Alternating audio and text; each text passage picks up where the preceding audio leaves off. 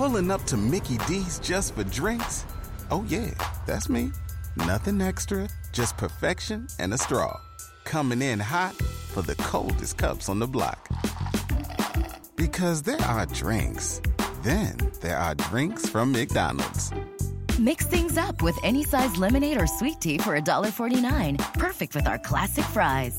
Price and participation may vary. Cannot be combined with any other offer. Ba-da-ba-ba-ba. Please join me in welcoming and thanking new patrons. Juan Calderon, Adam K., Clint, Married to Murder Podcast, Patrick O'Leary, Brooke Brown, and Brittistina.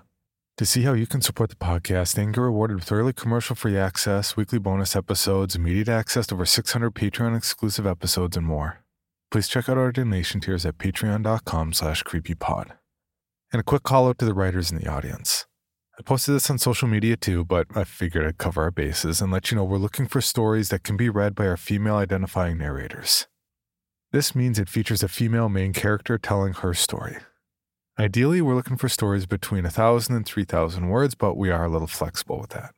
We are still accepting male-narrated stories, but with over half our crew being female-identifying and doing 8 stories a week between the live feed and Patreon, we read a lot of material. To clarify, though I know some people will still miss this part, we are not looking for new female narrators at this time. Just stories for female narrators. Please don't send in audition clips or inquire about how to be a narrator on the show. I'm always happy to provide suggestions for people trying to break into narrating, but Creepy is not currently looking to expand our crew. We need stories to cover who we have first. So again, if you're a writer and have a story or want to write a story that is either from a female narrator perspective or a story that can be read by either a male or female narrator, meaning there isn't anything in the story that specifies the narrator's gender, please check out our submission process at creepypod.com/submissions. There's no deadline to this, as we're always looking for more content. Yes, we pay for all stories accepted on the show, and the writer retains all rights outside of a brief exclusivity period we request. Again, that's creepypod.com/submissions for details on how you can send us your female or gender-neutral story for consideration and possible payment and production on our show. Now,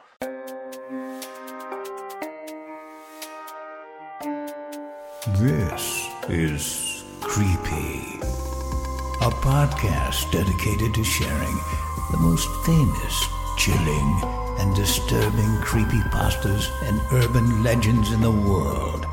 Whether these stories truly happened or are simply fabrications is for you to decide.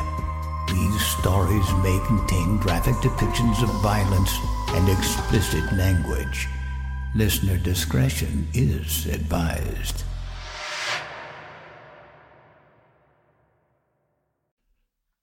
Creepy presents Natural Think, written by Ryan Peacock. Imagine if the water you drank could change your life. Imagine that instead of just hydrating you, your water flushed toxins, free radicals, and acidic waste from your body, boosted your immune system, hydrated you at the cellular level, and prevented or even reversed degenerative conditions like Alzheimer's, Parkinson's, and Huntington's. Imagine if the water you drank helped you sleep better, lose weight, and change your life for the better. Imagine if you didn't have to ingest lead, bacteria, chlorine, and fluoride with every glass. It sounds too good to be true, right? It isn't. Natural Think is here. A team of neuropaths in Austria have cracked the code to better water and a better life. And right now, it's an up-and-coming opportunity for anyone looking to get in.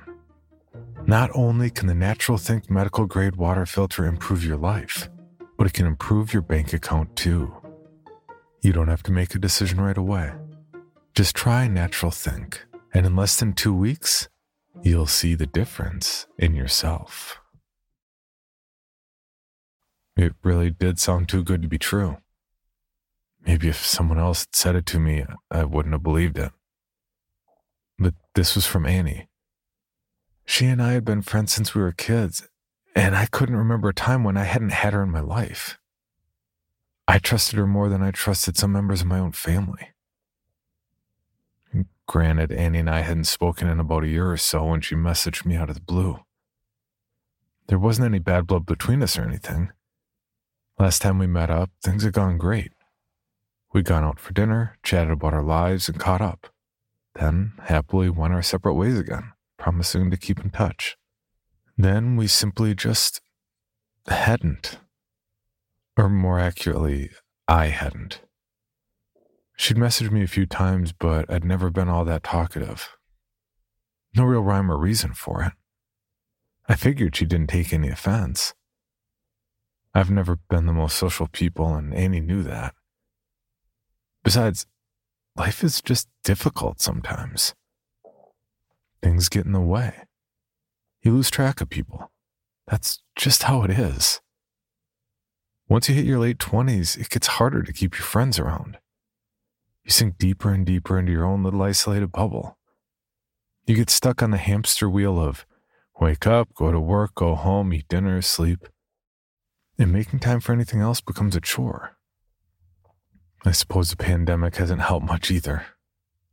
It was easier being social when I could dip out with friends after work, or I'll just go catch a movie by myself and zone out for a few hours, away from the stresses of my life. I could break up the monotony a little more that way.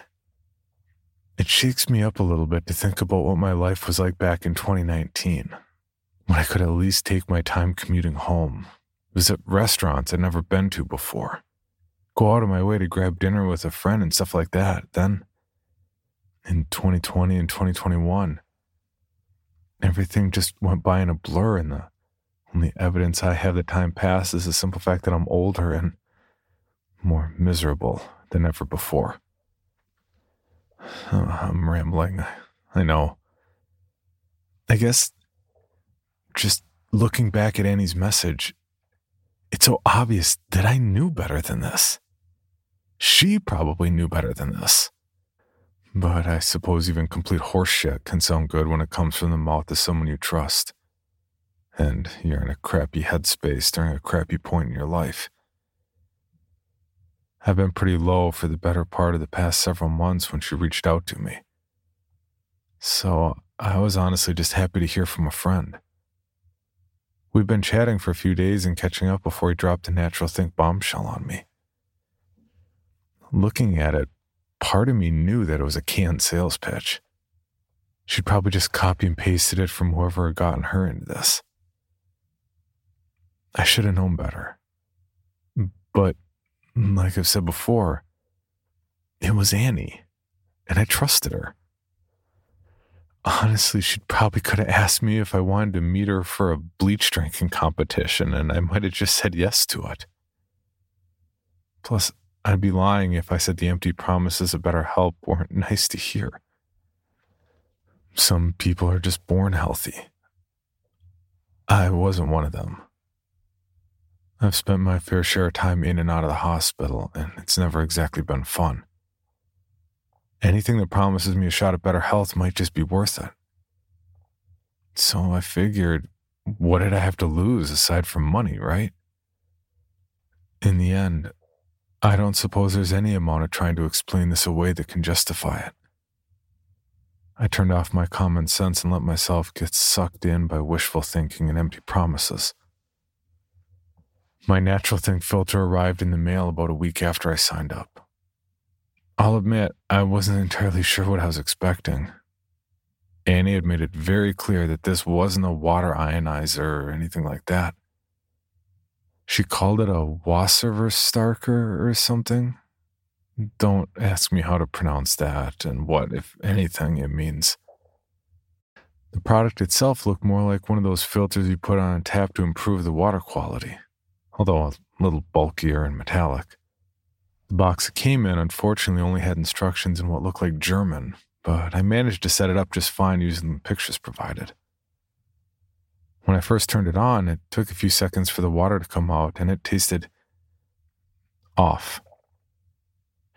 Not the way the water from my tap usually tastes. It had a slight ozone taste to it. It made my tongue feel a little odd. It almost felt as if it numbed my mouth a little bit. Like it was cold, but not in a normal way. Kind of like touching a gel-cooled pillow. It's hard to accurately describe. It didn't bother me that much. There are brands of bottled water I can't even drink due to the chemical taste you get from them, and the unusual taste from the water from the Natural Thing filter wasn't anywhere close to that. But it was still different. Not good or bad, just different.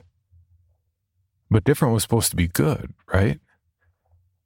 If this filter did half of what Annie claimed it did and really was enhancing the water, of course it would taste a little bit different, right? I don't know.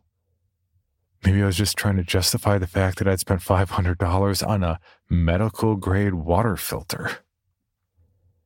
Annie had insisted that I'd love this thing so much I'd jump at the opportunity to get in on the ground floor and start my own business with the company. And I guess I wanted to believe her. I wanted her to be right. Looking back at it, I still can't say with complete certainty if she was or not. My life didn't exactly change overnight, but after a few days, I did start to see a difference. I've always had trouble sleeping, ever since I was a kid. My brain doesn't really shut off at night. Some nights I just can't wind down until I feel like I've met some arbitrary goal or alternative. I just don't want to have to wake up and deal with the anxieties of tomorrow. A couple days after installing the Natural Thing filter, though, I woke up from the best sleep I'd had in years, feeling refreshed for a change. I didn't even think about the filter. I just got up, got ready, had breakfast, and went into my home office to start the day. Considering how my usual routine is to get up 10 minutes before I'm due to start work, curse God, and drag myself, sometimes still wrapped in a blanket, into my kitchen for a coffee before starting the day, this was an improvement.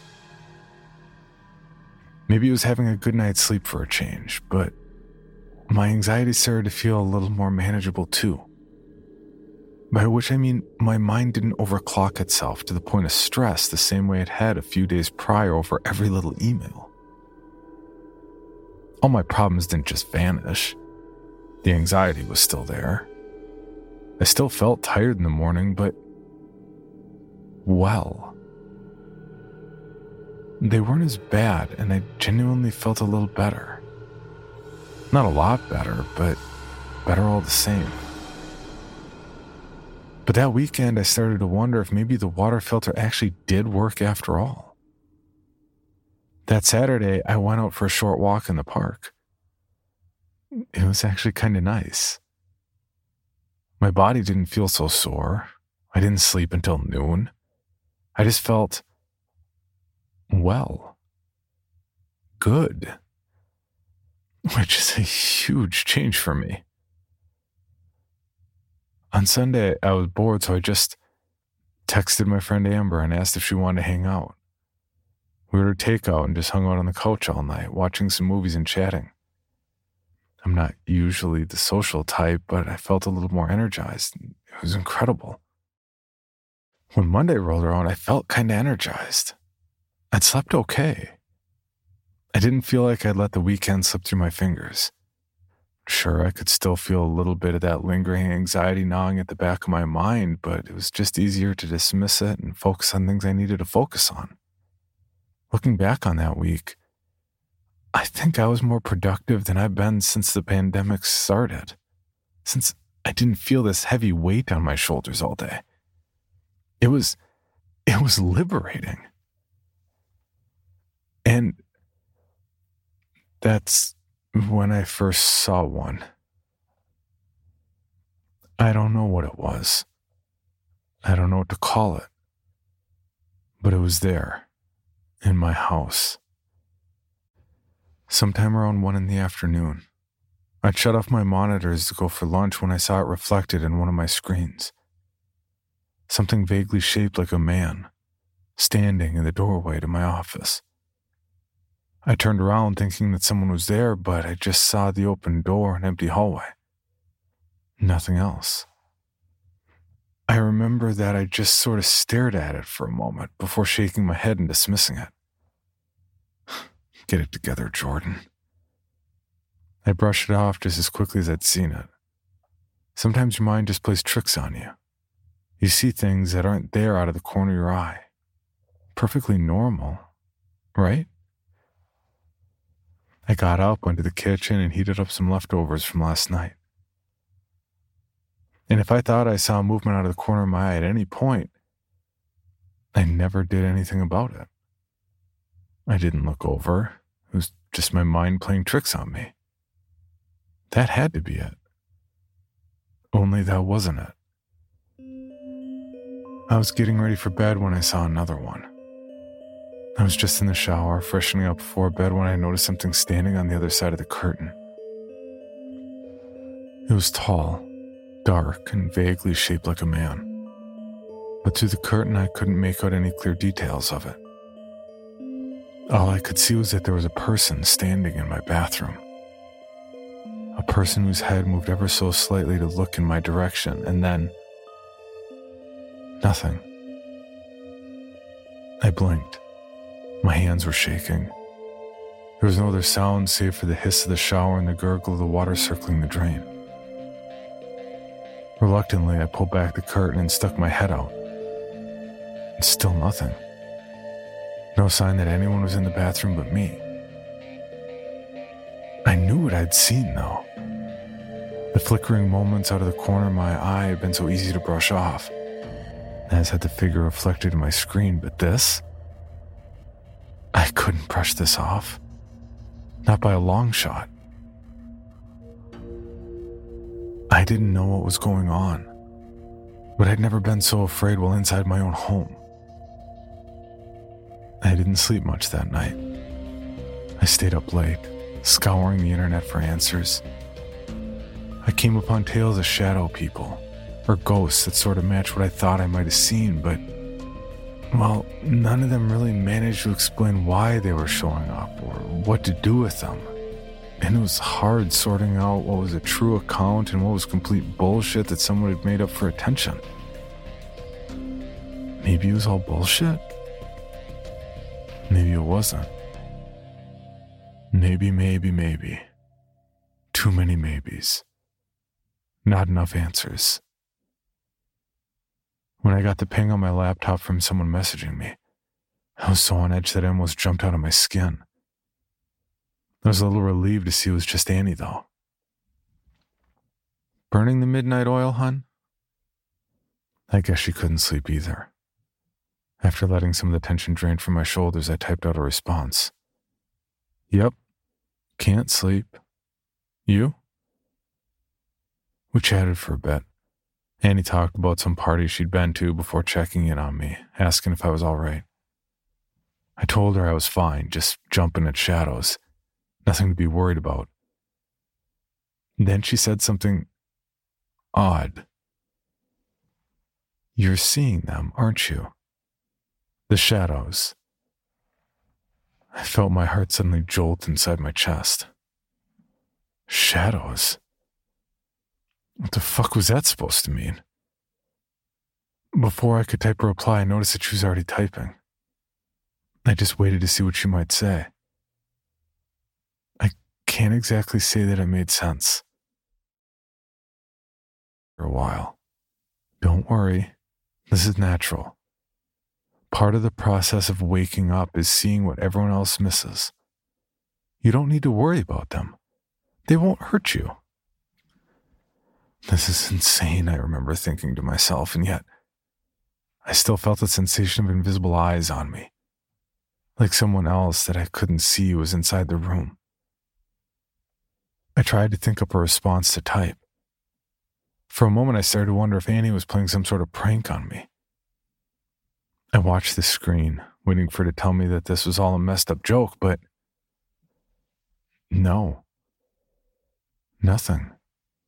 She just kept talking, continuing on about the stupid party she'd just been to as if she hadn't just told me that seeing fucking shadow people was a normal and natural side effect of drinking filtered water. I didn't know what to say. I left her on red and then closed my laptop. I wondered if any of this would make any sense in the morning. It didn't. I saw another figure the next morning when I opened my eyes. Just for a moment. It was there, standing at the end of my bed, close to the window. I don't think it was even looking at me. It almost seemed to be looking outside. It was gone as I blinked the sleep from my eyes. I read over my conversation with Annie again over breakfast, trying to digest what she told me. I could have sworn I still caught glimpses of movement out of the corner of my eye every now and then, but they were gone when I tried to look directly at them. I haven't thought for a moment I saw the shadow of a man behind me, reflected in my TV. It was crazy.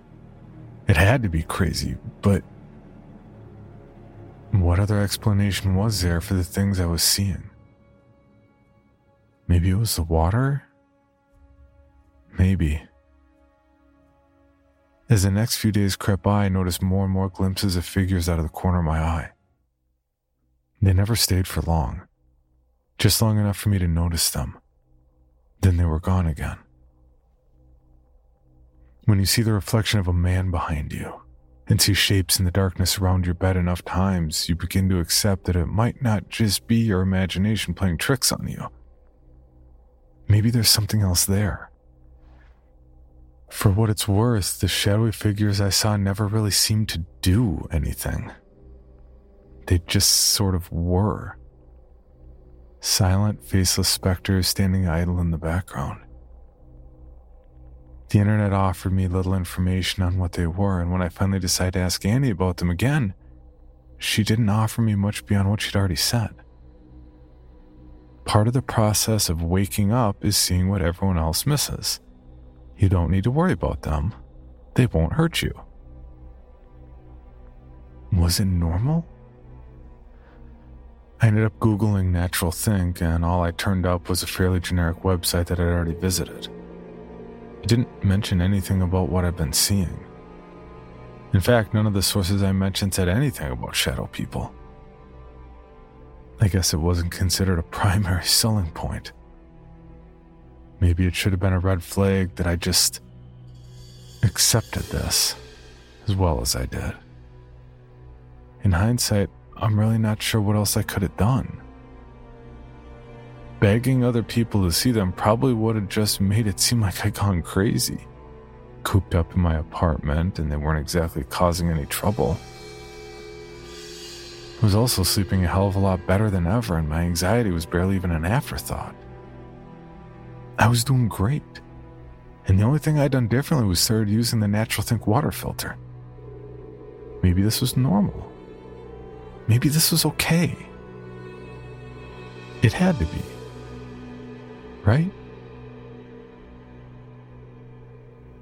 A little over 2 weeks after I started with Natural Think, I told Annie that I wanted in. Shadow people aside, I genuinely did feel better, and yes, I realized how much of a red flag that sentence probably is. I paid the membership fee and signed up for the online sales training. I started going through it after my regular work hours.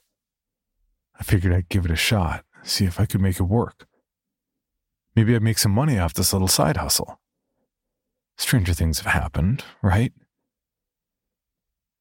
The more I thought about it, the more it started to seem like a good idea. Although, I suppose there were a few little oddities I noticed that I probably should have paid a lot more attention to. My days were already flying by. I kept busy, so zoning out during my work days was nothing new. Granted, I've never looked back at my to-do list and noticed I didn't remember completing half of it. But I figured it was better to not look a gift horse in the mouth. The work was done. Everything looked to be in order. No cause for alarm, right? The biggest indicator that something was off was when I finally messaged Annie about joining up with Natural Think, or when I finally opened up the chat to message Annie about joining up. I didn't recognize the most recent messages between us. I scrolled up reading through them and thought maybe I had a vague recollection of them, but I honestly wasn't sure. The conversation was about 3 hours old, and I'd asked her about joining up with Natural Think. I didn't fully remember doing it. Wouldn't I remember something like that? Maybe I wouldn't. It was surreal. I've never lost time before. Ever. I've zoned out, sure, but I've never been doing something one moment only to look up and realize that several hours had passed and I couldn't remember a single thing that I'd done in them. This should have bothered me more than it did. But I remember just shrugging it off as if it was no big deal. In my mind, it wasn't a big deal at the time. I'd simply just forgotten. People forget all the time, right? The mind can't be expected to remember every trivial little detail about the day. I was busy, and I felt fine. I felt great. And if I didn't remember a couple of hours while I was busy, well, so what? I was fine. Everything was fine. Everything was fine. Then it wasn't. It was maybe a month or two after I'd signed up with Natural Think. It's hard to say. Time was weird. It all starts to blur together. I'd made a couple sales, mostly to some friends who noted I looked a bit healthier and seemed a little more lively. I swore up and down that this was a real deal, or the chat logs indicated that I did. I don't actually remember some of those conversations, but I have the logs. Amber had asked me if I wanted to grab dinner with her and a couple other mutual friends of ours after work. She'd asked me before, but I usually said no. I usually had so little energy by the end of the day I couldn't make myself leave the house. But I remember that I felt great.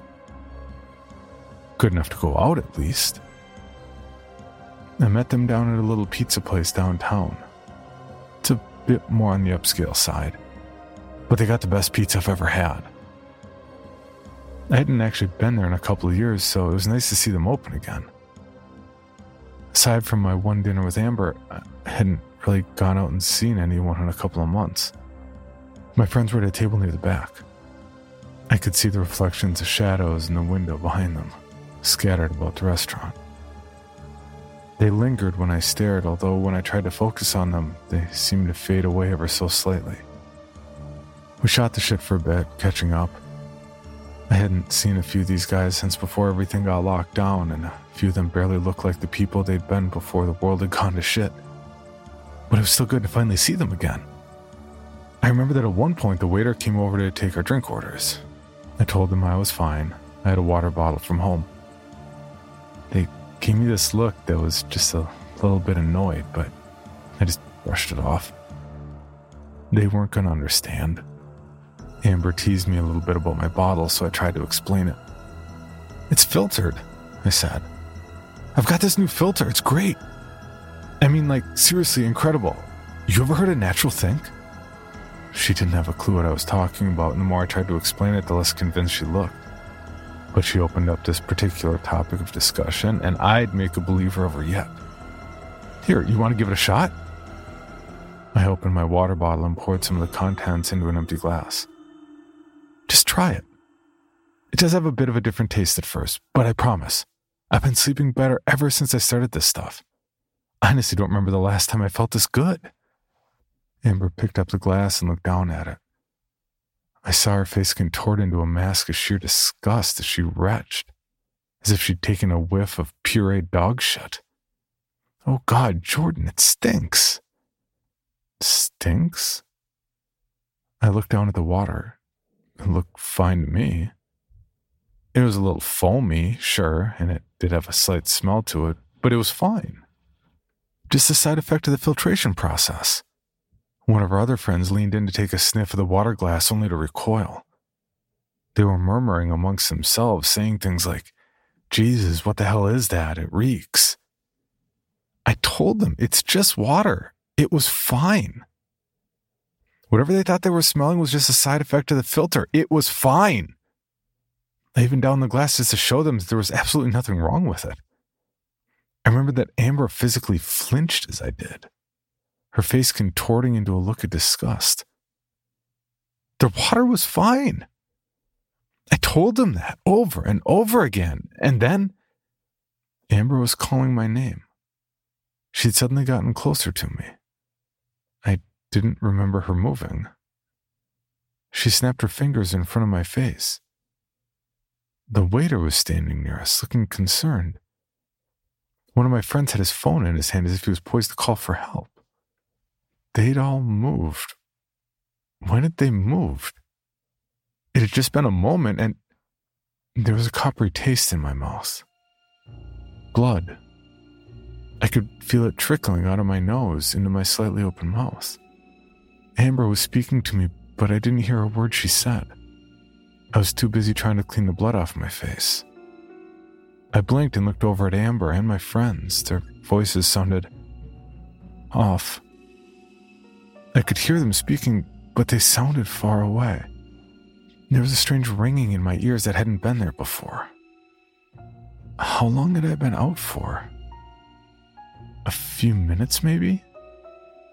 Call a doctor, I heard one of my friends say. No, I didn't need a doctor. I'm fine, I murmured. It's fine, we should order. Nobody looked or sounded convinced. My head was swimming. I don't think I could have eaten if I wanted to. I need a drink. Where's my water bottle? I looked around for it, but didn't see it. Where's my bottle? I spotted it nearby. It had gotten knocked over at some point when I'd blacked out. The contents had spilled all over the tablecloth and were foaming, as if the bottle had been full of soap. It was gone.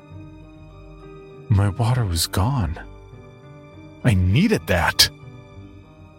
Amber was trying to talk to me again. I brushed her off, looking around as if that would somehow put the water back in my bottle.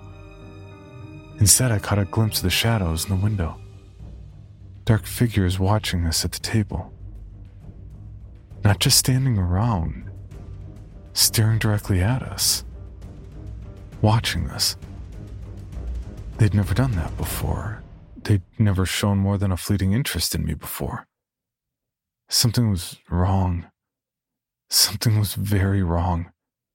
I've got to go, I stammered. I'm sorry, I need to go. Amber tried to put a hand on my shoulder, but I pulled away from her and made for the door. One of the waiters tried to get in my way, but I ducked past him and went right out into the street. I felt fine. I felt absolutely fine. Nothing was wrong with me. They were just overreacting. They had to be overreacting, right? I tried to walk through the events of what had happened since I got into the restaurant, but the more I thought about it, the less I was sure I remembered. Come to think of it, I didn't even remember driving myself to the restaurant. I only vaguely remembered who else had been at the table, even though I was sure I'd talked to them. No, I was second-guessing myself. Maybe I shouldn't have gone out. Maybe I just needed a rest. Yeah, that was it. A rest. I crossed the street towards a parking lot I'd left my car in and got in. I could see Amber coming towards me, but I didn't want to deal with her. She broke into a run as I keyed the engine, but by the time she reached my car, I was gone. I was fine. She was overreacting, that was all. I was going to go home, lay down, sleep this off. Everything would be fine. It didn't take me too long to get out of downtown and make it to some of the rural roads leading back home. It was getting dark, but that was fine. I felt fine. I didn't know if the same could be said of the figures I saw in the darkness, though. They seemed to linger in the shadows, hiding beside trees and in fields. Their eyeless heads were turned towards me, watching me. Even though they had no features, there was something wrong with the way they looked at me, almost as if they were glaring, upset somehow. No, I was overreacting. I was just upset from the fiasco at the restaurant, and I was projecting that onto them. Everything was fine. My cell phone rang. It was probably Amber. I ignored it. I didn't want to listen to her telling me that something was wrong just because I got a little nosebleed. People get nosebleeds all the time. It's normal. I was fine. I was fine. I checked my rearview mirror. I saw the shadow of something in my back seat. I didn't think too much of it. Annie had said that I was awake, so of course I was seeing more of them. It was fine. My eyes moved back onto the road. I could see dark shapes ahead of me, standing on the asphalt, but my headlights didn't seem to illuminate them. No matter how close, they still seemed so dark, and my body hurt. My car's engine was still running, but the car wasn't moving. I had a headache. Had my head just been resting against the steering wheel? I didn't remember. My windshield was cracked. It took me a few moments to realize what my headlights were illuminating. But after a moment, it dawned on me. I wasn't on the road anymore. That tangled mess in front of me was what used to be a wire fence, and beyond that, I only saw empty farmland. Well, that and shadows. A lot of shadows. I blinked and opened my car door. My legs were wobbly. Had I just crashed? I didn't remember the crash. When did I crash? I looked back towards the car. I could see shadows standing behind it, avoiding my headlights. My engine was still running. I'd forgotten to take my keys out. I was fine. I took a few more steps towards the car before noticing that the shadows seemed to be closer than they were before. They didn't seem to move, and yet they were closer. I stared at them, blinking slowly. There was a coppery taste in my mouth. I felt dizzy. My legs hurt. My head hurt. They were looking at me. Even without eyes, they were looking at me. And they were getting closer. Annie said not to worry about them. They'd always been harmless, and yet in that moment, something in my gut told me they didn't seem so harmless. They were getting closer. Closer. Closer. I felt something brush my arm and turned to see one of them looming over me. A dark hand reaching out towards me. I screamed and pulled away, stumbling drunkenly toward more of the shadow things. I felt hands brush against my body, closing around my arms and clamping down on my shoulders. Annie said they wouldn't hurt me, but these ice-cold hands that pulled me towards them said otherwise. I struggled, frantically pulling myself out of their grasp. I flailed my arms, trying to hit them, but I only felt my limbs pass through thin air. The shadows eased back slightly as I squirmed out of their cold grip and started running, stumbling and tripping on unsteady legs as I got away from my car, away from the shadows. I was fine. I was fine. No, I wasn't fine. Tears streamed down my cheeks as I stumbled away from them, my sneakers scraping against the asphalt of the road. The shadows kept getting closer, silently creeping towards me. I could see more of them in front of me. The ones I just escaped were coming from behind me, and I could see others closing in from the sides. They had me surrounded, and they were closing in. No. I croaked through tears and snot. No, please. But they didn't listen. I don't even know if they heard me. Cold hands gripped my shoulders. They closed around my arms. I didn't have the energy to scream as I felt cold arms wrapping me tight and started to pull me away from the road. I struggled, tried to pull away again, but for every icy cold grip I slipped out of, 10 more seized me. They grabbed my legs, my shirt, my hair. They grabbed every part of me they could as they began to pull me into the darkness. I kept fighting. I kept squirming, and then I saw the shadows pull back. I saw lights coming closer to me. With one last burst of energy, I pulled myself out of the cold grasp of the shadows and stumbled towards the oncoming light. Through the tears in my eyes, I couldn't make out what it was. Not until I saw the terrified look on the face of the driver in the moment before his car barreled into me. The doctor tells me that if that car had been going a little bit faster, I'd be dead. He's probably right. I don't remember going to the hospital or the surgery. Maybe that's a good thing. What I do remember is waking up in a hospital bed, hooked up to machines and barely aware of where I was. I'm not sure how much of my disorientation was from the crash and how much was from the detox. According to the doctor, my blood samples turned up some interesting results. He doesn't know what kind of drugs I was being dosed with, but he attributes that as a cause of my episode at the restaurant, as well as my previous lost time. Amber's been here for me. She's visited me a lot in the hospital. She's honestly been pretty good about all this.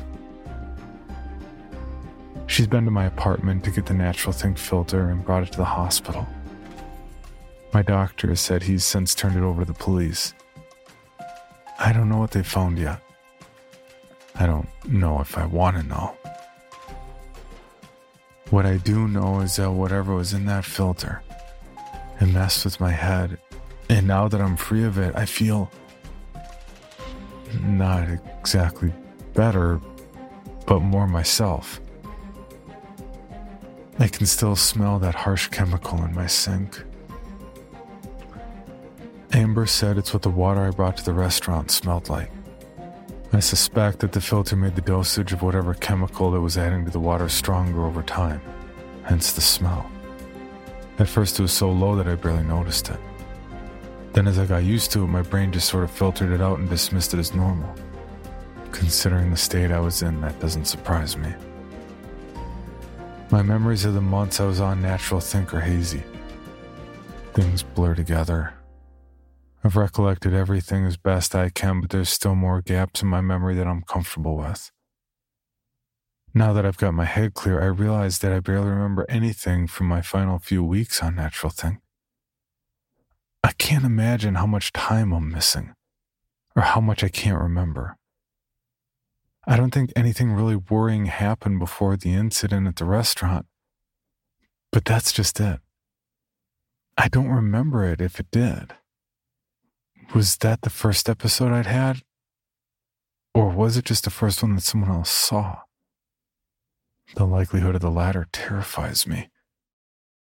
If I'm lucky, I'll make a full recovery. And given all that's happened, I suppose that's probably the best silver lining I can hope for. But there's a lot of things that still don't sit right with me. For starters, I haven't been able to find anything on Natural Think since I got my head clear. I've got the messages that Annie sent me, sure, and I've got the ones I sent to some of my friends. The police have the filter, but any trace of them on the internet appears to have vanished. Every link I had is dead now. I even tried looking on a Wayback Machine, but nothing was ever archived. It's all just vanished. I spoke to the friends I sold to. They can corroborate my story that there was a website, but according to them, they never actually got their filters. I guess they're luckier than I was. Secondly, there's the matter of Annie. I asked Amber to get in touch with her after the accident when she didn't respond to any of my messages. She came back a few days later having found a news article from Vancouver about a woman being found dead in the harbor a couple weeks back. I confirmed it with her family. It's Annie. Police ruled her death a suicide. I'm not so sure. Because lastly, there's the shadows. I've seen less and less of them as whatever was in that water slowly left my system, but I haven't stopped seeing them completely. It's been almost a month since the accident. A month since I last drank that water, and I can still see them. They're faint. I only ever see them for a few moments at a time in reflections and out of the corner of my eye, like I did when this first started. But they're there. I haven't told Amber about them. I'm not sure how to bring up the subject. I don't even know if she'll believe me or just write it off as a lingering effect of the drugs. And maybe that's just what it is. A residual effect from the drugs in the water. Maybe it'll go away in time. I just need to be patient. But when I'm lying in bed, I swear I can feel a cold hand touching me. Not grabbing me, but just touching me. Reminding me of its presence. Sometimes I open my eyes and for a moment, I see a shadow in my room, standing over my bed. I hope to God that it's just in my head. I hope to God that it's just the drugs. But I'm not sure. Annie said that part of the process of waking up is seeing what everyone else misses. I can't help but wonder, what if there was some truth to that? Hello, Bill Band here from the All 80s Movies podcast to tell you about Factor Meals. Eating better is easy with Factor's delicious, ready-to-eat meals. Every fresh, never frozen meal is chef-crafted, dietitian approved, and ready to go in just 2 minutes. You'll have over 35 different options to choose from every week, including Calorie Smart, Protein Plus, and Keto. Also, there are more than 60 add-ons to help you stay fueled up and feeling good all day long. Get as much or as little as you need by choosing your meals every week. Plus, you can pause or reschedule your deliveries anytime. We've done the math. Factor is less expensive than takeout, and every meal is dietitian approved to be nutritious and delicious. What are you waiting for? Get started today and get after your goals. Head to factormeals.com/80smovies50 and use code 80smovies50 to get 50% off. That's code 80smovies50 at factormeals.com/80smovies50 to get your 50% off today. Pulling up to Mickey D's just for drinks? Oh yeah, that's me. Nothing extra, just perfection and a straw. Coming in hot for the coldest cups on the block. Because there are drinks. Then there are drinks from McDonald's. Mix things up with any size lemonade or sweet tea for $1.49. Perfect with our classic fries. Price and participation may vary. Cannot be combined with any other offer. Ba-da-ba-ba-ba. For your bonus episode, Creepy presents. My grandparents begged me to perform an autopsy on my cousin because they suspected his suicide was faked. It wasn't. Written by polonium poisoning and narrated by Megan McDuffie. Everyone knows that being from a family of immigrants is hard these days. My parents were the first generation to come to America, and we moved when I was a baby. We were relatively rich back in our country, so Mom and Dad had all figured out to open a small restaurant. In just a few years, it became a successful, typical food business. Compared to other children of immigrants, I had it easy. Of course, there were always those who thought I didn't belong in the middle class and that my place was scrubbing floors, just like most people of my skin color. But the discrimination was veiled and condescending. Despite the xenophobes, I knew I had every right to take the same space as they did, and I worked harder than most for it. When I graduated medical school, my parents couldn't be prouder.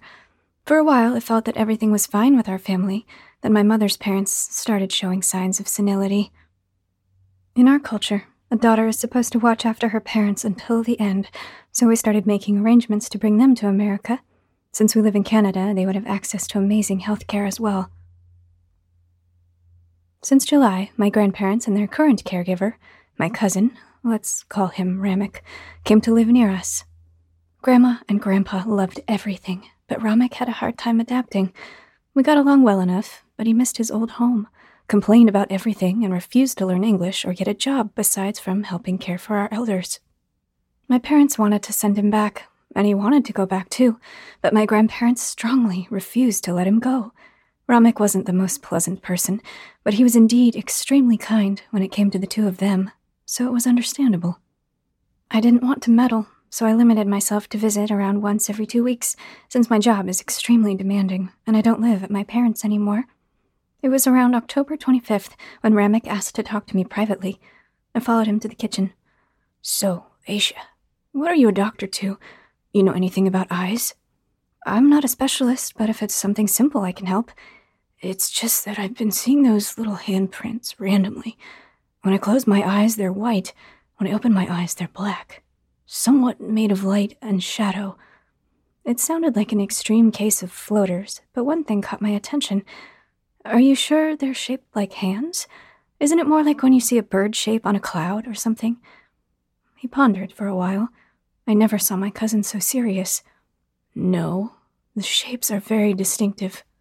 I browsed my phone for a contact, then wrote down the number and address of a friend who's an optometrist. He was from the same nationality as ourselves, so I hoped my cousin wouldn't be shy to book an appointment. "Well, that sounds serious, Ramek. Please see this friend of mine. He's great. If there's anything wrong with your eye, he'll find it out and solve it." And this was the last time that I ever saw my cousin alive. My last words to him were gentle and helpful, but considering the horrifying conditions of his death, I wish I had paid more attention to him. To be completely honest, I wasn't really worried about Ramek's eyesight. I had referred him to a great doctor. My schedule at the hospital was hectic, and I was supervising a renovation at my apartment, so what could I do? I was walking to my car at the end of a particularly difficult night shift when my mother called. "Your cousin Ramek is dead. Come home immediately." Her voice was tearful, but authoritative. She was getting used to being the head of our family pretty well. The shock made me leave my car behind and get an Uber.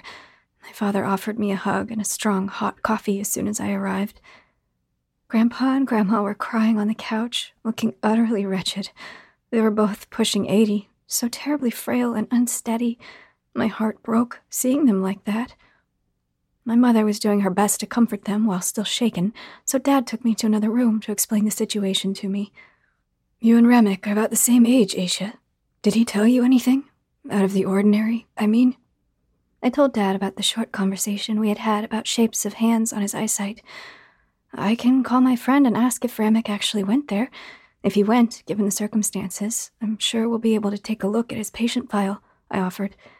It was already past 8 a.m., so his office had just opened. "Aisha, I was about to call you," my friend answered the phone. "Louise said that yesterday a man tried to book an appointment. He said in broken English that he was seeing legs and weird bended arms, both with his eyes open and closed." "Oh my God, then what?" I asked. "He freaked out when she said I could only see him later today and hung up without booking the appointment. We're really, really sorry. Please let the police know I'll cooperate in any way I can." I thanked him and let Dad know the new details. "That seems helpful, my daughter. You never disappoint us. Anything else? Was your cousin suffering from the nerves?" As far as I knew, there was nothing else of note, beside being grumpy about moving to another country. Dad then proceeded to explain how my cousin was found dead. Ramek collapsed in the backyard at my grandparents' house, on that very same block. If I looked through some of the windows, I could see the police cars. A neighbor was walking her dogs when the two of them went crazy from the smell of death. Thankfully, she was tactful enough to contact my mother instead of my grandparents. I think the shock would have killed them. Mom and Dad then calmly explained the situation to the elders, and when the police arrived, they nicely placed them at my parents' place. And then began the hard part. Ramek's death was ruled as a suicide. The weapon, an Asian knife, belonged to him. The angle in which he cut his own throat was virtually impossible to be done by someone else, and only his fingerprints were present. No signs of foul play. But it was too violent. First of all, his eyes were stabbed. Who ever heard of a suicidal person plucking their own eyes out with a blade? And his body was covered in small, circular, purplish bruises. The weird thing was, my dad explained, is that Ramek likely suffered those bruises after his death. And of course, there was no suicide letter. "None of us are smart like you, Asia," Dad remarked. "That's why your mother and your grandparents want to ask you something. I hope you'll listen to them." As soon as I got back to the living room, my grandparents begged me to examine Ramek's corpse. The despair and helplessness in their eyes physically pained me, but I responded that I couldn't because I wasn't qualified. I'm a pediatrician, not a coroner or a pathologist. Mom endorsed them. "Ramek is your family. We're afraid it was some sort of a hate crime." I wanted to tell her that hate crimes are rarely concealed as suicides, but Mom was inconsolable. "I'm ordering you, as your mother, to do it." I rolled my eyes, as I was an independent 32-year-old person, but this wasn't the time to fight, so I went to more practical matters. "Okay, but how do you expect me to do it? I don't think the deputy will give me access to Ramek's body just because I'm family. Your father has 2 godsons in the force. I'm sure they can put you inside the room with whatever other doctor they have."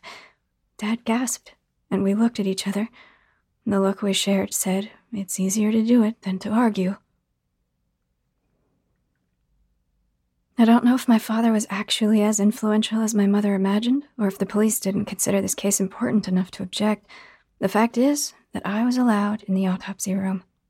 And just like that, the worst hour of my life started. The coroner was a stocky man in his 50s named Gary. When he entered the facility 5 minutes late and with a large coffee in hand, I decided that he looked just competent enough to do his job, as long as nothing out of the ordinary happened. Later, I found out that I was right. Very unfortunately for me, that was no typical autopsy. We put on our aprons, goggles, gloves, and masks. "I heard your family. I'm sorry for your loss," he said politely. I thanked him, and we got started. As a former medical student, I had seen autopsies before. I just never performed one myself. Gary carefully positioned the body in a supine position, took a look at the preliminary notes the police officers had taken, and started examining the torso, where most of the strange little bruises were. All the while, Ramek was covered from the neck up. "Police couldn't explain those," he pointed. "Maybe allergic reaction to the grass?" "It looks more like bedbug bites, but in a strange way," I said. "But of course it's autumn, so those things wouldn't be alive outdoors." Gary scraped off some of the skin to look under the microscope later. "I want to take a look at his wound and face before opening him up. Careful, it will be nasty." I thought that I could take it.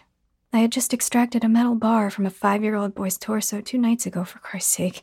But when Gary took off the sheet covering my cousin's face, I almost lost it. His throat had a relatively clean cut from side to side, like he didn't mean to just bleed to death, but actually decapitate himself. Still, the canoe-shaped wound was creepy, like the Cheshire Cat tried to conjure his mouth in a very wrong place. "Your family thinks he was murdered because he's not white. I feel the same way," he remarked, as the 2 of us focused on his neck because we couldn't bring ourselves to look at the holes where his eyes should be. I mustered courage to look at his face. His mouth was open, showing not mere physical pain, but a transcendental horror. His cheeks were still covered in now dried blood. His eye sockets. Oh my God, I wished they were empty. Instead, they were covered in nasty ulcers and partially squeezed remains of his eyeballs. Looking at the raw skin was nauseating to the point where I felt violated. "These wounds clearly weren't the causa mortis. We can go back to them later, only if necessary," Gary said. Of course, he saw his share of gore as well, but he too was unwilling to look at my cousin's mangled face longer than necessary. So the coroner covered Ramek's face again and proceeded to cut his chest into a Y shape to check if there was anything wrong with his organs. Next was sawing his ribcage open, but it never happened. Instead, I'll never forget the shriek of panic that Gary let out as he was finishing the incision in my cousin's belly. My only reaction was jumping back as I realized why Gary was retching inside his disposable mask and cursing. His gloved hand was black and viscid. The inside of Ramek's body was crawling with bugs. The bugs were moving around busily and building a nest. thus the viscous substance, holding themselves not only in my cousin's organs, but in his most superficial tissues as well. That's how he had bites after his death. They came from the other side of his skin. And of course, where there are bugs and a nest, there are larvae. Hundreds of them. Coughing from inhaling his own vomit, Gary started taking off his PPE with his clean hand. A few bugs immediately flew on his hair. He slapped his own head on the verge of a monumental nervous breakdown. I'm not paid enough for this shit. I don't know if that's normal in your country or what, but you sew the body shut. Or don't. Just burn this unholy thing. And he fucking left me alone in an autopsy room with the infested corpse of my cousin. What I did next was driven by the pure instinct of obeying my mother, no matter how ludicrous the task she entrusted me was. I carefully protected all my still exposed skin, then grabbed a few bugs and put them in a jar. No one would believe that Ramek was infested from the inside, so I had to show proof. Also, I didn't recognize that species, so maybe it was some new danger. I then started slowly making the baseball stitch I knew I was supposed to, but never had to. Every so often, a bug would crawl on my hand or my arm, and I prayed that my protection equipment was enough to keep me from the same fate my cousin had suffered. I cried as I worked. I still hadn't cried, saving my tears for when I finally uncovered the truth, but it was clear to me that Ramek took his own life because the sensation of the bugs moving around inside his guts had driven him crazy. My stitch didn't look very good, but it felt like it was going to hold. Before leaving, I decided to take one last look at Ramek's face. I then realized that the raw sores inside his eye sockets were bites, too, just like on his skin. He ripped his eyes out with a knife because his ocular globe was teeming with insects. His funeral was 3 days ago. I didn't have to explain anything to my family. I just confirmed that his death was indeed a suicide, and they deemed my judgment absolute. As to why, I vaguely replied that Ramek was suffering from mental illness that caused delusions. With that explanation, they are miserable, but pacified. I don't know for how long I can keep telling this lie. Today, the police interrogated me about the suicide of a 54-year-old forensic coroner known as Gary. I felt like I had to explain part of the story and show them the jar.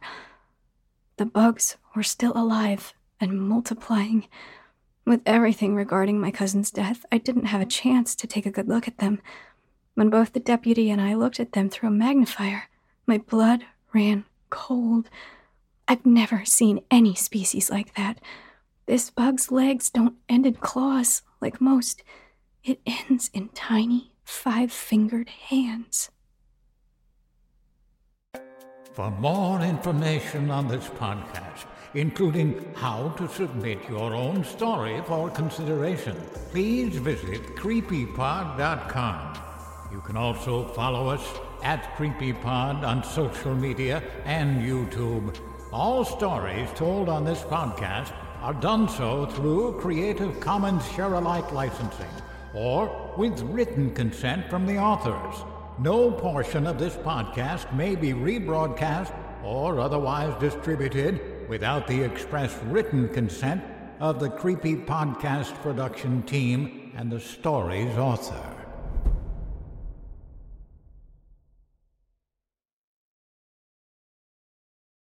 Waiting on a tax return? Hopefully it ends up in your hands. Fraudulent tax returns due to identity theft increased by 30% in 2023. If you're in a bind this tax season, LifeLock can help. Our U.S.-based restoration specialists are experts dedicated to helping solve your identity theft issues. And all LifeLock plans are backed by the $1 Million Protection Package. So we'll reimburse you up to the limits of your plan if you lose money due to identity theft. Help protect your information this tax season with LifeLock. Save up to 25% your first year at LifeLock.com/aware. Item number SCP-5186. SCP-7160. SCP-7533. Object Class Euclid. Keter. Safe. Special containment procedures. Spreading across the hemisphere and kicking up vast amounts of ash and dust. The only thing I could hear was 7219 laughing. Do you remember your name? of a memory. Of a memory. Then nothing. Heartland Counseling. Appointment update. I feel them again. Heartland Counseling. Appointment update. They're in my ears! Heartland Counseling. Appointment update. Nobody understands! SCP Archives is a weekly fiction podcast. Each episode, we dive into the strange, the unknown, and the... Find us on Apple Podcasts, Spotify, or at scparchives.com.